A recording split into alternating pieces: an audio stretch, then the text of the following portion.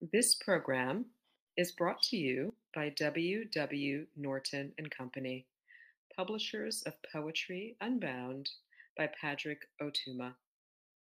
Now in paperback and featuring immersive reflections on 50 powerful poems.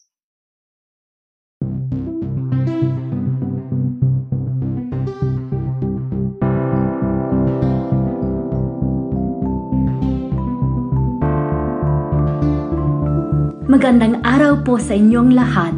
I'm Sasha Pimentel, Poem a Day guest editor for the month of March. I hope you enjoyed today's offering, brought to you by the Academy of American Poets. Thank you.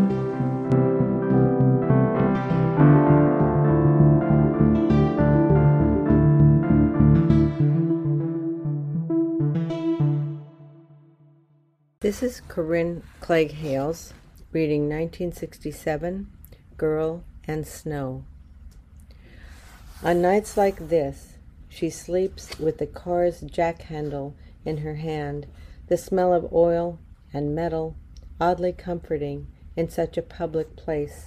She keeps her clothes in a cardboard box on the '54 Chevy's back seat, along with a green wool blanket, 2 towels, a bag of books.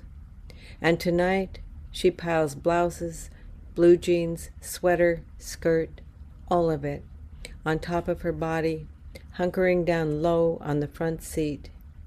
She's parked beneath the brightest overhanging streetlight she could find at the edge of this shopping mall parking lot, slammed the door locks down tight. Tomorrow she'll drive across town, tell a pack of lies to a do-gooder doctor. She'll lie about her name, her address, her age. She'll invent a husband.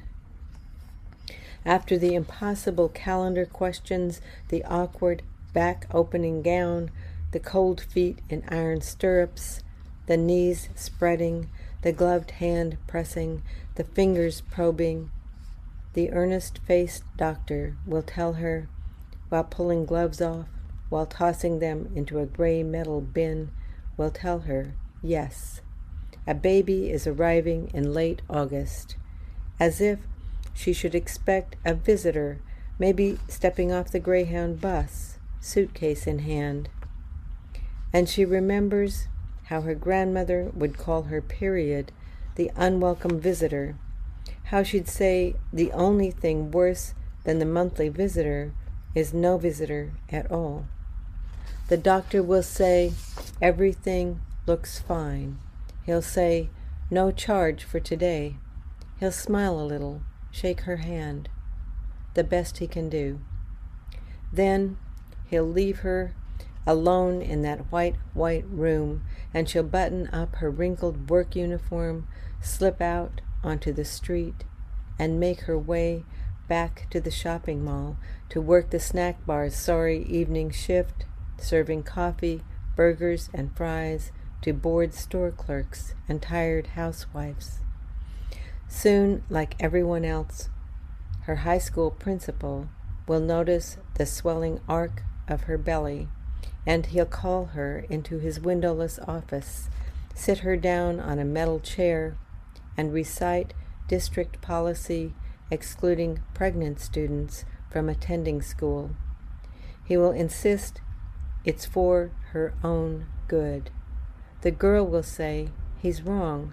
She'll say she's not pregnant at all. He'll call in the kind, freckled woman who teaches history, and the girl will deny it again.